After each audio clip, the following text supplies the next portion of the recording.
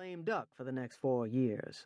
It's my fervent hope that you will all be here to face that with me, but I understand that practically all of you have served for the past 4 years at a considerable financial sacrifice, and that the call of the private sector, as the Republicans like to call the defense contractors and the Washington lobbying firms, will be ringing in your ears. It's my hope that you will all be here during the campaign because somebody has to run the White House, and that you'll be here early in the next 4 years to help break in your replacements, should you choose to leave. I know, of course, that the last year of the next administration, the rats will all be swimming for shore, and I can't blame them. I just want you to know that every one of you here has proved your value to the White House and to your country, and I would be delighted if you all decided to stay on for another 4 years. That said, be sure to tune into the convention tonight to learn if any of your suggestions made it into the speech. Bye-bye for now. Will walked off the platform and was followed by Tim Coleman and Kitty Conroy, his director of communications. These two had been his aides when he was in the Senate, and they were closer to him than anyone else on the staff. Will walked through the reception room outside the Oval Office. His secretary, Cora Parker, spoke up. "Mr. President, the Director of Central Intelligence and the Deputy Director for Operations of the CIA are waiting in the Oval Office." This was a surprise. "Please send the Vice President in when he arrives," he said. Kate and her DDO, Lance Cabot, were waiting for him, and they both stood as he entered. Will waved them to their seats and hung his coat on a stand by the door. "What's up?" he asked. "Mr. President," Kate said. She always addressed him formally in meetings with others.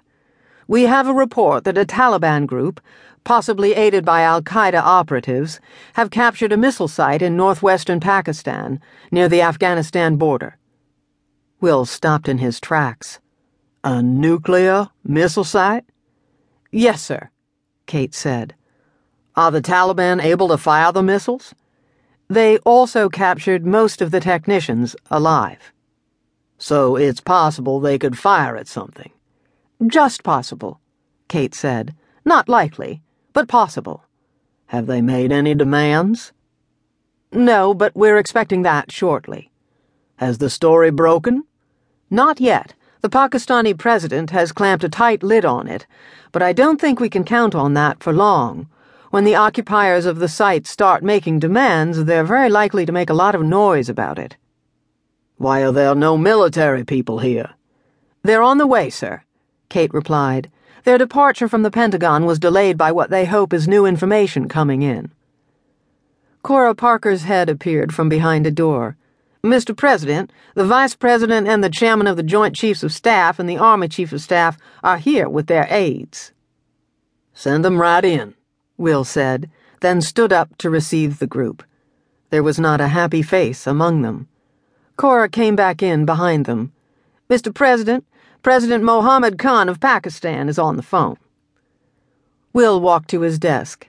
"Excuse me, gentlemen," he said. "I'd better take this. Maybe he'll have something new." Chapter 2. Will picked up the telephone and pressed the flashing button. "President Khan?" "Yes, Mr. President." "I understand that a nuclear missile site has been taken by the Taliban."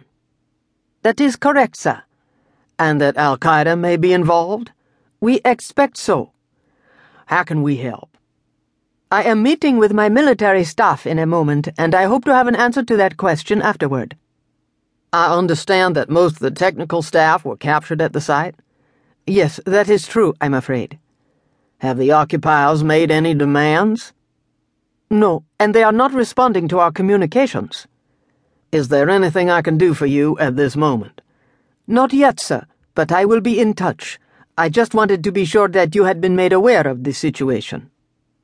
"I have, and my military and intelligence staff have just arrived. I hope to speak to you again when your meeting is over. Goodbye."